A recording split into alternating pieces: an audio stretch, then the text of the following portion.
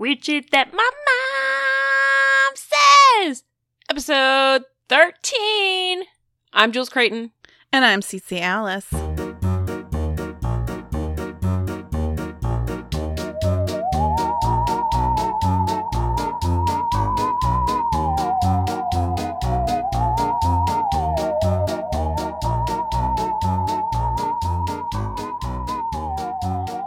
You got so high there that that FaceTime couldn't handle it. And you cut out into my earbuds. Probably to save my ears. It was because I was doing like a heavy metal kind of thing there. Did you get that? It was super metal. I couldn't tell exactly what you were trying to do, but it all makes sense now. It's all so clear to me now. I am the keeper of the cheese, and you are the lemon merchant. I loved Ren and Stimpy. Stimpy, you're so stupid. Fucking love Ren and Stimpy. Whenever I say it's all so clear to me now, I always have to follow it up with I am the keeper of the cheese, and you are the lemon merchant. Me too. If you haven't seen the Space Madness episode of Ren and Stimpy from whatever 1990s year that was, just go look up Space Madness on YouTube and check out that clip because it's really fantastic. Yeah, it'll all be so clear to you now. It will. And you'll think of ice cream bars differently. So, do you want to recap do we need to talk about anything else before we get back into this case? Are you on the edge of your fucking seat? I'm actually on a rolly seat. I told you I was going to fall off my seat before because I kept itching my toe. Yeah, she told me that your toe was itchy. This is we're recording this. I almost said filming it because my daughter always is like, "Are you guys filming?" And I was like, "We're not filming. We're fucking recording." But no, I almost said filming. But no, so we got done with that one just a couple minutes ago, and then I was taking a drink of my bubbler, which is a drink that you should try. I'm like a spokesperson bubbler all day, every day. I'm obsessed with them. And she told me, well, I had a mouthful of bubbler. I tried it the other day and it wasn't that great. Oh, I fucking love them. So she told me, well, I had a mouthful of bubbler that her toe kept itching. And I don't know why I thought it was so funny, but I almost choked a little bit. And ruined this goddamn microphone. God damn it. All right. So here's the thing. There was these two people in the last episode, if you will recall, that they were laying out on a lover's lane. It was a couple of people. One's name was Eleanor, and the other one's name was Edward. So we got alliteration going on. Yeah. Yeah. Oh, they're so cute. Aw. Except for that they're married to different people. What would their celebrity name be? Edenor? Or? No, it would be L-word. L-word. Get it? Like the L-word in L-word. Ah! Okay, I get it. Okay. We're so fucking funny. Oh my God. We're not funny. That wasn't funny. We need more energy. I had like a wicked amount of caffeine this evening, and I think it's having like the opposite effect on me. Get it together. Anyway, so these two, they'd been banging for about 3 years. He was like a reverend and a married reverend at that. And she, Lady Eleanor, was married to a simpleton named James, who claims that he had no idea that his wife had been having an affair. They came from a tough luck situation where they didn't have a lot of money and a couple of kids, struggle bus. And then the Reverend, he was married to a cougar named Frances, who was apparently not cute. And she had lots of money, like in the millions back then in the 1920s, which was a lot. And so I don't think that either of them loved their spouses. They were having a torrid love affair, and they were writing some love letters back and forth that were real cringy. And they find these dead bodies. They got some holes punched in their head by a .32 caliber weapon. And the dude had like a hat over his face, and they were posed. He was like touching her neck, and she was touching his leg. Am I right? Yeah, your recap is just so detailed. Am I so good at this or what? I mean, I'm really proud of you. I'm really proud. I mean, I think it's because we recorded the first episode like in pieces so many times that it's probably ingrained in your head now. But I'm really impressed with your recall. Thank you. I'm impressed with my recall. Okay, so where were we at? Where were we at when we signed off of the last episode? Where we were at was that they were starting to think that it was Frances's brothers. So she came from this wealthy family, but she lived with her brother, whose name was Willie Nutsy. Nutsy Willie, which had nothing to do with his testicle size. It had everything to do with him being kind of, well, fucking weird. He was a nutball. So there was that. And she lived with, like Frances, this rich bitch, she lived with Nutsy Willie, her brother, and they lived with her husband, this reverend, right? So no wonder he was cheating on her, because he's like, I don't fucking like your brother. You're just dumb. You're rich, whatever. So where we were at was that there was a lot of witnesses. There was a grand jury where they were trying to indict the family, basically, of Frances. So, like, her and two of her brothers, Nutsy, and also Henry, a brother, who was a marksman, who was actually 50 miles away from the murder site, but he was such a good marksman that he shot from 50 miles away and Swiss cheesed their heads. And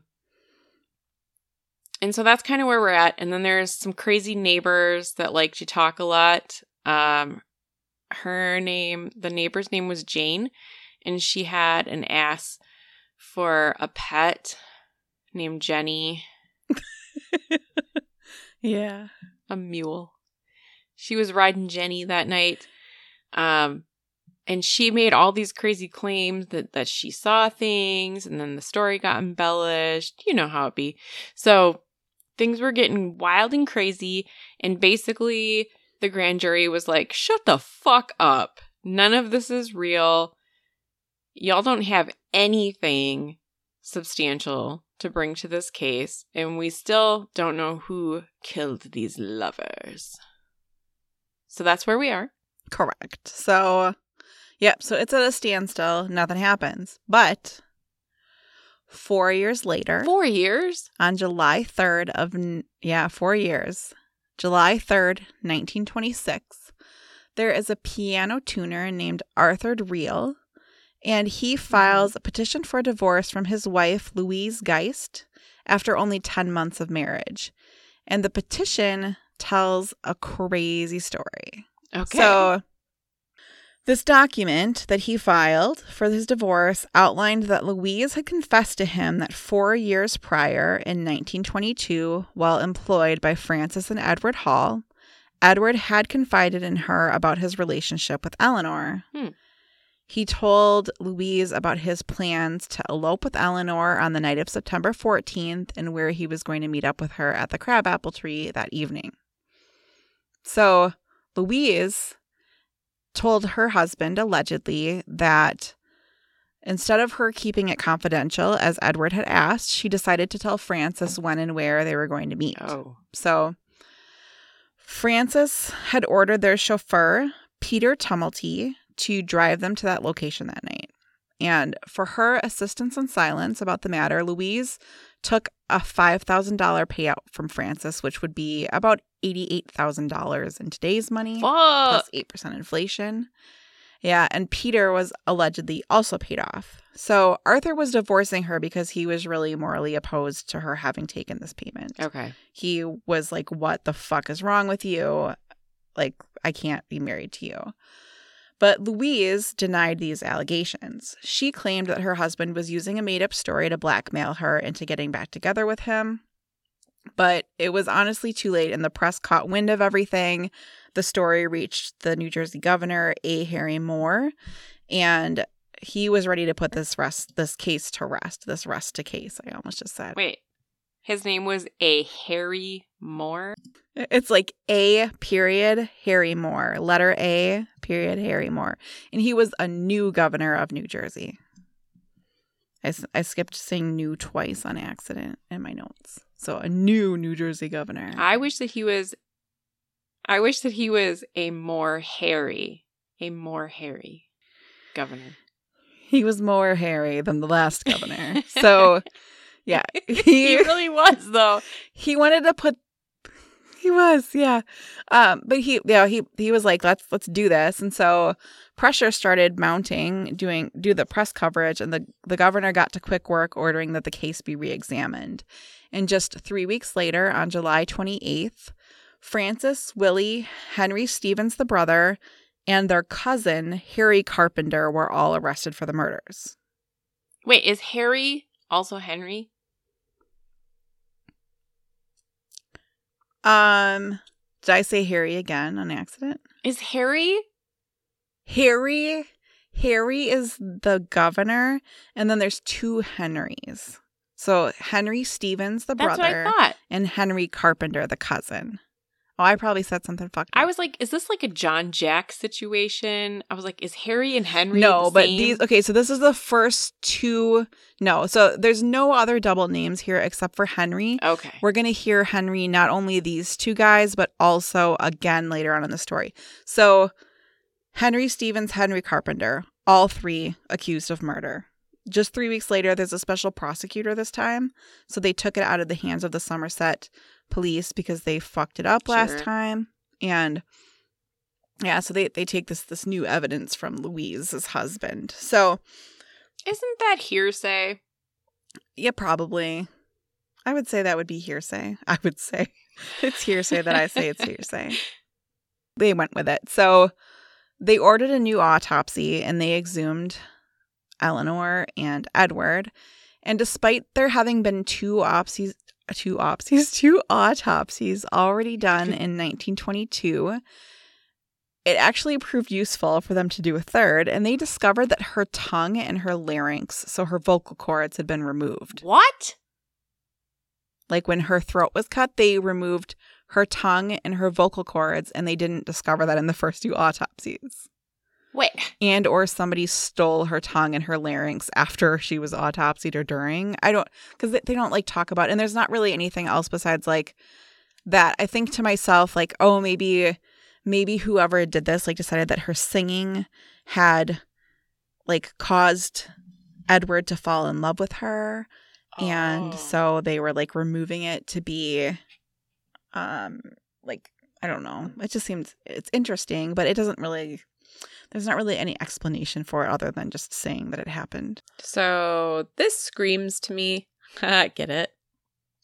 That was terrible. To me. Yeah. I'm going to hell. That. Yeah, you are. I mean, jealousy. She's a soprano. Yeah, that's what I was kind of thinking is that like whoever did this may have thought that her singing made Edward fall in love with her, maybe, or something like that. Do you think that maybe Frances couldn't sing, that she sounded like a toad? What? Maybe. People were already so mean about what she looked like, and then you're like, that she sounded like a toad. Well, maybe she did. This is all speculation. Perhaps she sounded like a toad, but yeah, vocal cords were removed. Yeah, so this doesn't really help with anything. It doesn't really honestly come up again, but just interesting to know that her tongue and vocal cords were removed. So we didn't really talk about the fact that this was like like 4 years later, they dug up the bodies. And it's not like there was anything special probably done to the bodies to preserve them. So were they like soupy sales, or like what was going on there? I have not a clue, honestly. So I didn't think about that question or look into it. Gross. I think I don't think about decomposition as much as you do, because I know it's in your life. Because the doc. Yeah. Okay. Yeah. Well, I bet you it was gross. It was enough to know that her tongue was gone. So, okay. I don't know.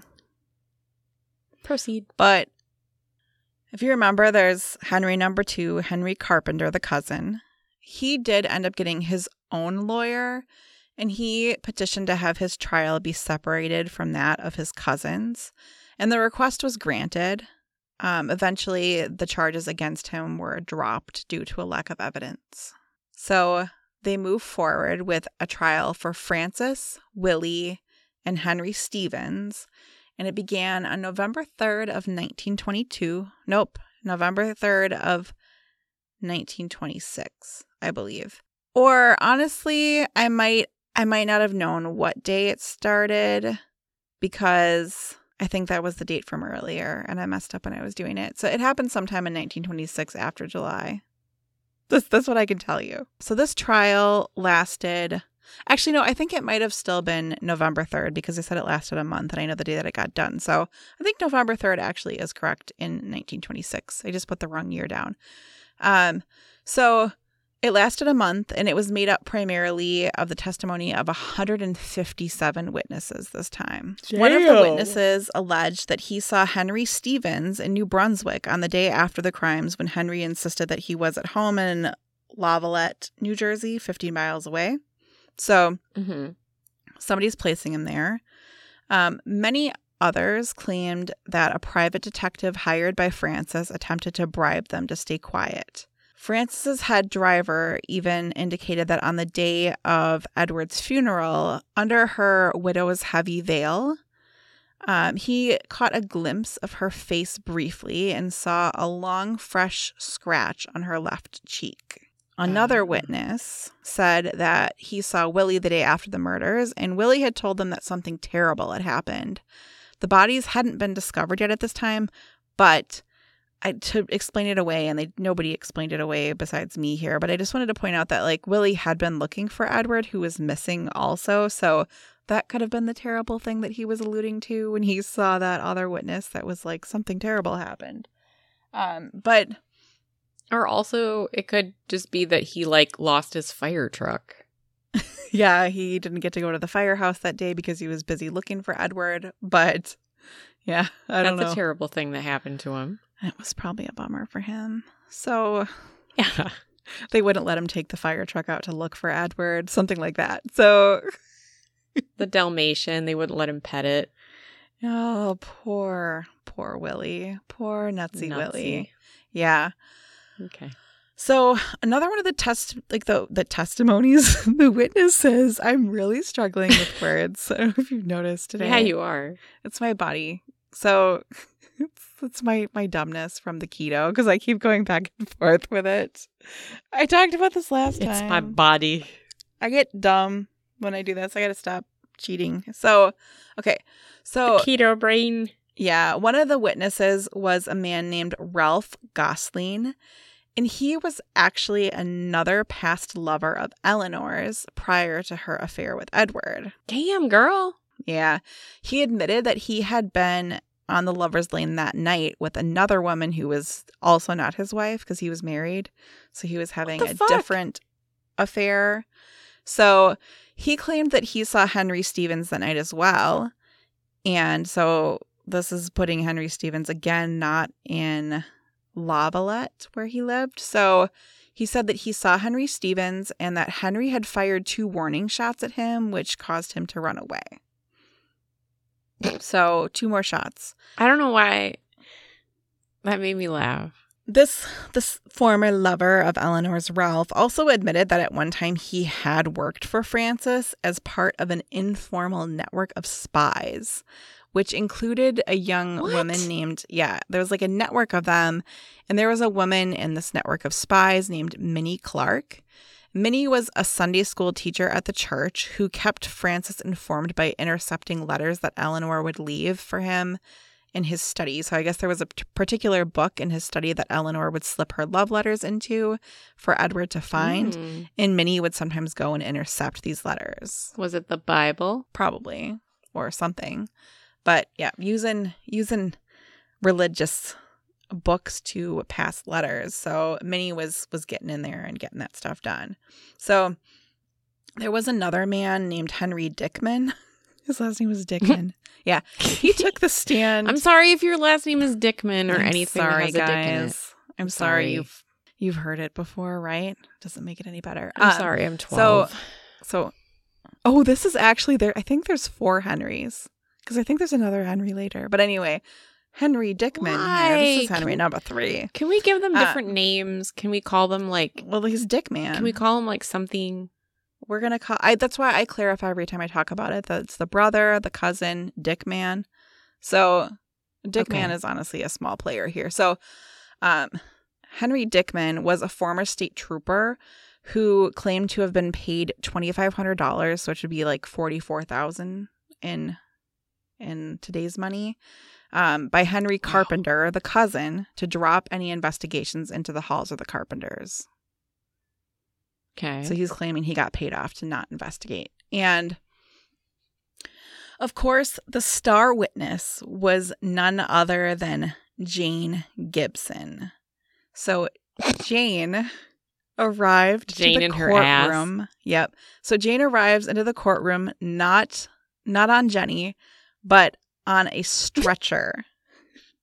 They brought in her stretcher because she had taken ill in the days leading up to the trial. When she entered the courtroom, a woman in the audience, like in the gallery, started yelling, "Liar! Liar!" And it turned out that the woman yelling liar at her was her own goddamn mother. Yes! Yeah. And so she went ahead and testified, and her story changed again. Contradicting her 1922 statements to the grand jury and press, she now said that she saw Willie and Henry Stevens there with Francis, and that she never saw Henry Carpenter, the cousin. And if you remember before, she said that she saw 4 figures or people, depending on what day she told the story. And now she's saying she saw Francis, Willie, Henry Stevens, the brother, Edward, and Eleanor. So that's 5 people and not 4. So the fuck, man. Yeah. So of course the defense had a field day with all of this testimony. So they pointed out in the past that Jane hadn't even identified Francis until weeks later, after Francis's picture had been in the newspaper like a fuck ton. So they had been reporting on Francis a ton, and that's when Jane was able to identify Francis as the woman that was leaning over the man's body or whatever.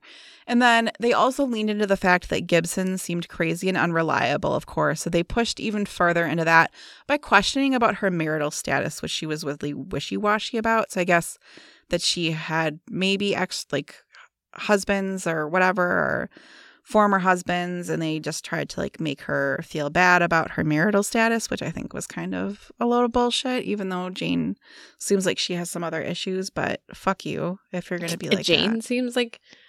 Why do they think that she's a reliable source for anything? Yeah, I don't know. I have mixed feelings about Jane because I don't know. There's some things we'll find out later that parts of her story kind of go along with. But so another neighbor of Gibson, so not the other lady that changed her mind earlier, but a different neighbor did tell the court that Jane had offered him money to support her statements. So Jane's trying to bribe people as well. The defense also argued. So she doesn't look like she's an asshole that lies? Yeah, basically she's trying to pay it. But I think it's a little far gone for that situation at this point. So yeah, the defense also argued that Eleanor's former lover, Ralph Gosling, his story contradicted their case as well, because he talked about the 2 warning shots that he got from Henry Stevens, the brother. And so with the 4 shots that Jane talked about and the 2 shots that Ralph talked about, that's 6 shots in total that would have been fired that night. But Jane said the 4 shots that they know went into the bodies, and the 2 shots that Ralph talked about gives 6 shots, but Jane's story only gave 4 shots total. I really fucked up all of that explaining, but essentially, Jane, the star witness, is saying there's only 4 shots that night. They know there's 4 bullets, and Ralph gives 2 extra ones, and you're like, how come you didn't hear those ones? So they also found that Henry Dickman, the state trooper, that he actually had just been released from Alcatraz because he was there because he's a military deserter. So may or may not have been bribed, but they were like, he's probably not a very credible witness given the fact that he's a military deserter and has been in prison a little bit in the last few years. So, okay. Do you ever get Alcatraz mixed up with Azkaban from Harry Potter? I sure don't. Because I do. Anyway, I was going to say, Cece, Alcatraz isn't real. That's from Harry Potter. And then I was like, fuck, that's real. Oh, yeah, no, it's real. But no, I think because I used to watch the show and I think like it didn't do very well, but I thought it was really good. But it was like these prisoners from Alcatraz. They basically like, it was about these like missing Alcatraz people that like came back, like time traveled basically into the future. They like disappeared off the earth for a while and then they like show back up in like today's date, even though they disappeared in the 50s.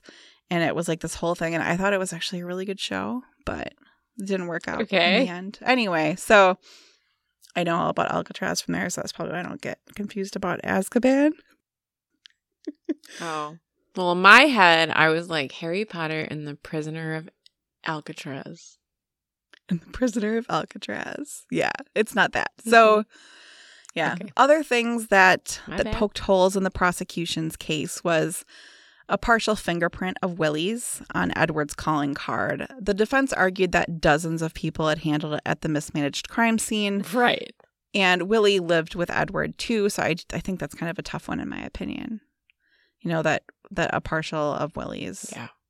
But Willie wasn't one of those people at the crime scene either afterward, so I don't know about that. But Nutsy was always fingering everything. Gross. That's nasty.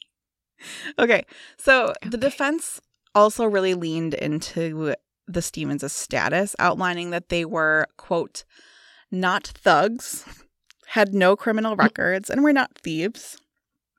They were refined, genteel, law-abiding people at the highest of character, church-going Christians who enjoyed the perfect admiration and respect of their friends and neighbors. And Francis and Willie did both take the stand and heavily denied everything. Henry Stevens had witnesses also come up and confirm that his alibi was solid as to where he was on the 14th, which is probably just friends and family as usual. So the prosecution's case was further hindered by the fact that the evidence, some of the evidence was missing. So the grand jury testimony from 1922 was completely missing. They couldn't pull that in like they would normally. And it was later discovered in the possession of the former prosecutor's brother, who was trying to anonymously sell it to some newspapers. So the former prosecutor essentially let his brother get his hands on the testament, the paperwork, the original paperwork. That's so fucked up. Shady as fuck. Yeah. So, of course, everything that we've heard so far just made the press just continue to go wild throughout the trial. Wow. They talked a lot about Jane Gibson, of course, but they called her the pig woman in the paper because she was a hog farmer. Yeah. There were mean cartoons drawn of both Jane and Frances, and this is where those comments about Jane or about Frances's looks started to get brought up. So calling her not wholly unattractive, and comparing her against Eleanor as well. And so Other things the press did, they would camp out on the porch of James Mills waiting for new rumors to surface and report on it. And I guess they would just sit out there and get drunk and make up songs about the murders and the trial. So like the street ballads like we talked about in the 1800s in London apparently were a thing here as well. So that was the thing that people did. They went to crime scenes and they disturbed things and took souvenirs and made up songs about murderers. It's pre-interwebs. I know. It's so weird. Yeah. So Frances Hall leaned into the press instead. And so she even invited them into her home for interviews. She apparently appeared completely at ease, and she talked about being made an ogre by the press. She was quoted as having said, "The trouble is, I am more or less an ordinary person and one that is not sufficiently picturesque. However, I am not going to cry about it. I'll make the best of it I can." So she knows, but there are some other interesting things. So the prosecution was also hurt by a man. There was a witness basically named Paul Hamborski, and he was a minister who served the Hungarian community in New Brunswick. He had recently, before the murders, traveled with Edward to a ministers' conference shortly before his murder. So they traveled to this ministers' conference together. And he told the newspapers that during that trip, Edward had confided to him that his wife knew all about the affair and that one of her relatives had threatened to kill him unless he stopped seeing her. Despite the threat, he relayed to Hamborski that he had no intention of giving Eleanor up and planned to run away with her soon. He quoted Edward on the subject of his wife. Edward had told him that Mrs. Hall is a very cool woman. She has changed very much lately, and I am very much afraid that she will do me bodily harm. So Hamborski vanished the night before the trial started in 1926 and was subsequently unable to testify.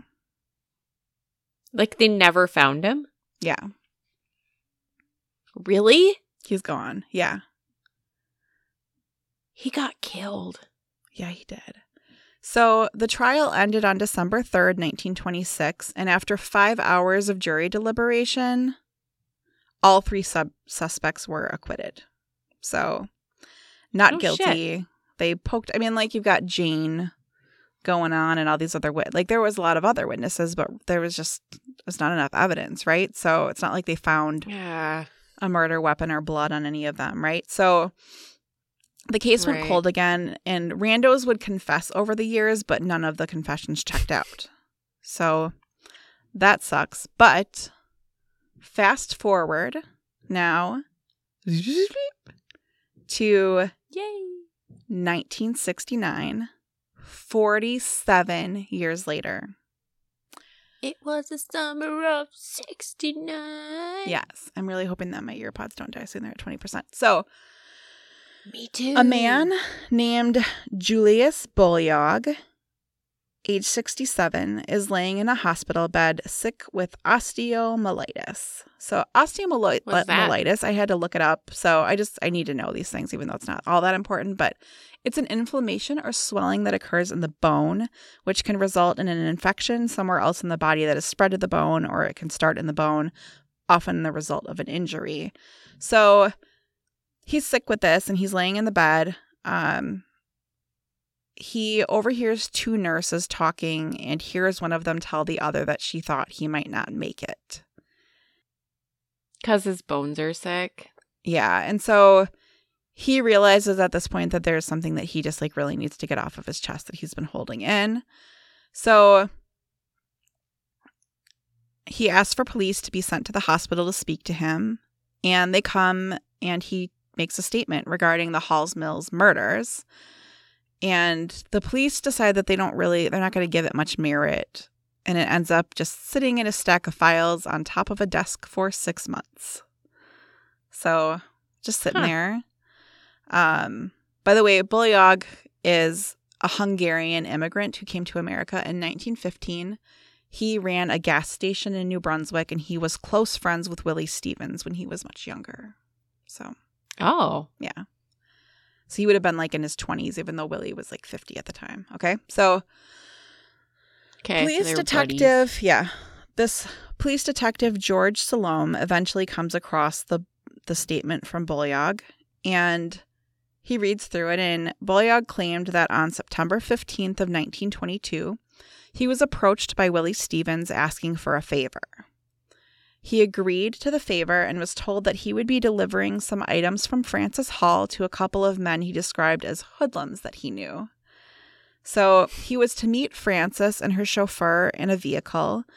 And I didn't take very good notes during this part. I think I was listening to like a news report from like 1969 or 1970 at the time. So I'm imagining that they were like parked in a park somewhere, that he had to like go and meet her in her car. But I don't know if that's really, if it was in a park or not. It's just how I imagine it went down. So I don't know where they were, but he had to go like meet up with Frances, who's parked in a vehicle with a chauffeur. And Frances gives him 2 envelopes. And he did not look inside of the envelopes. So he was supposed to deliver these envelopes to 2 local hoodlums. And one of them was named Isidore Ike Gutman. And the other was a man he just called Freddie. But he didn't know the last name of this guy. But he did know who these guys were. They were local thieves. And upon delivering the envelopes to the men, they opened it up and they counted the cash that was inside of them. There was a total of $6,000 in the envelopes. Damn. So $106,000 in today's money. Right? Yeah.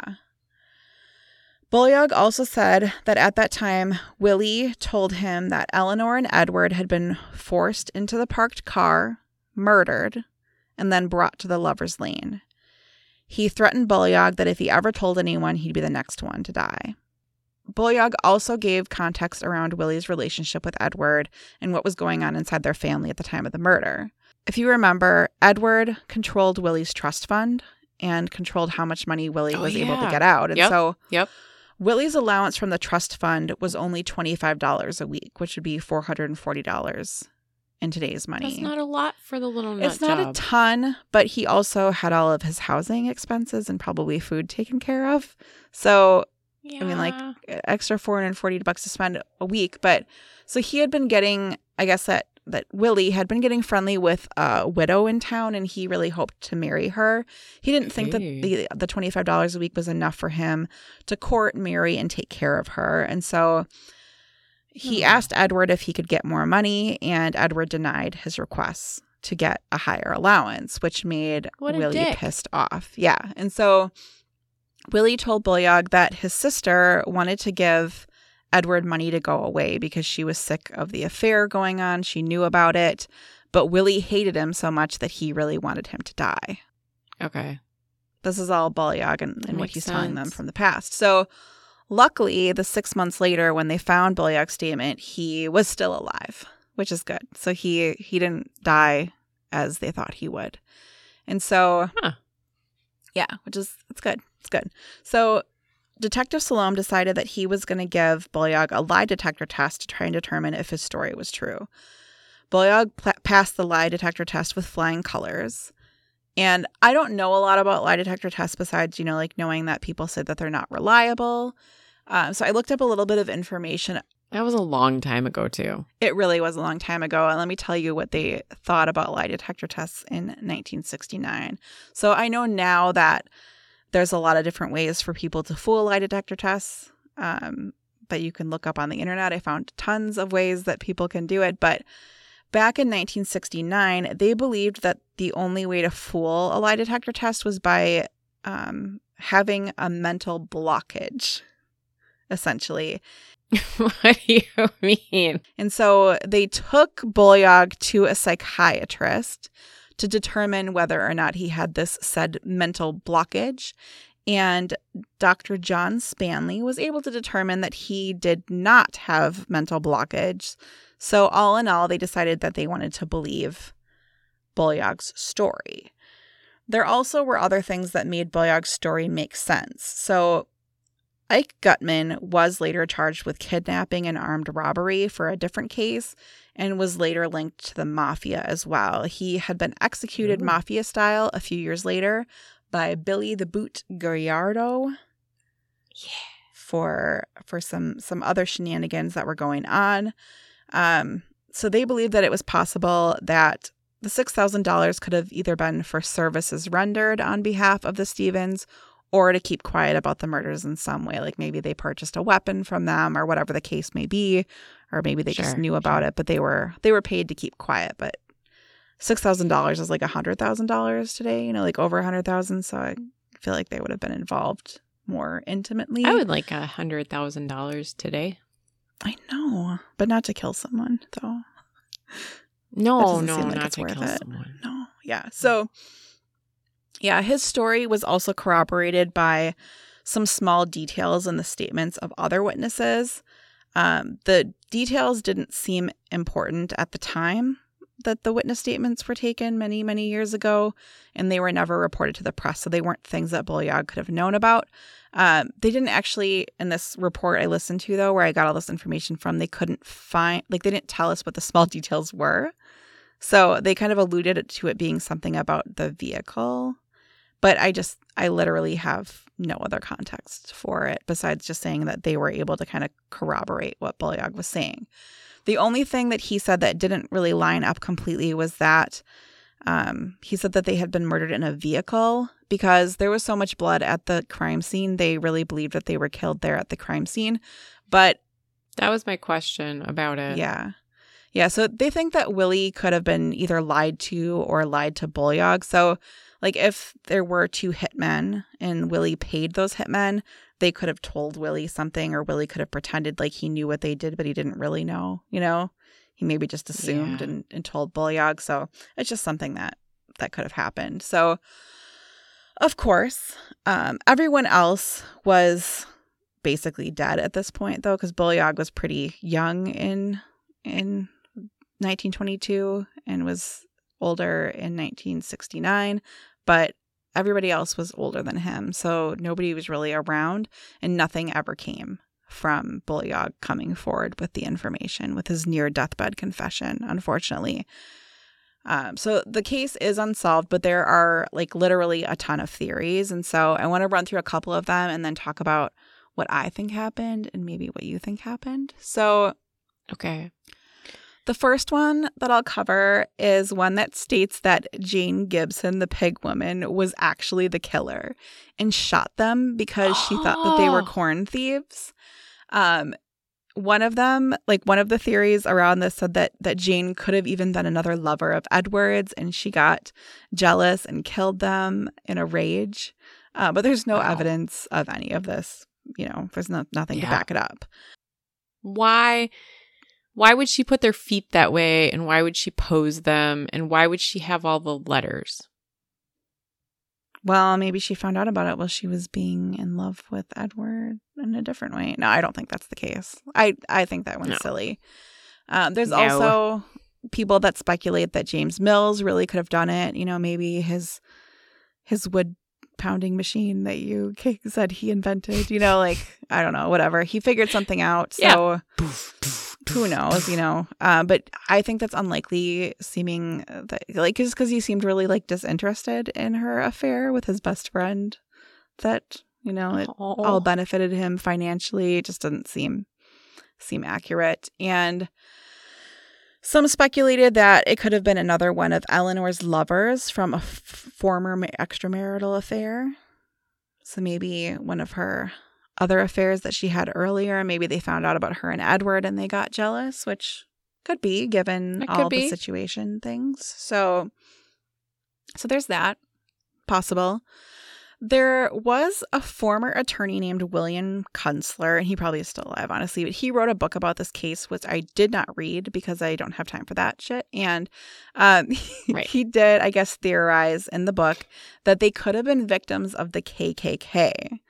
So apparently the KKK was really prevalent at this time in New Jersey, and they held really strong beliefs against adultery.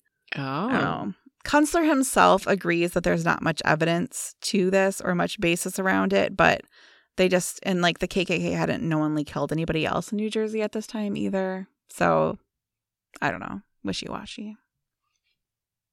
So, here's the thing. Did Did Willie ever get to be with his girl? Maybe.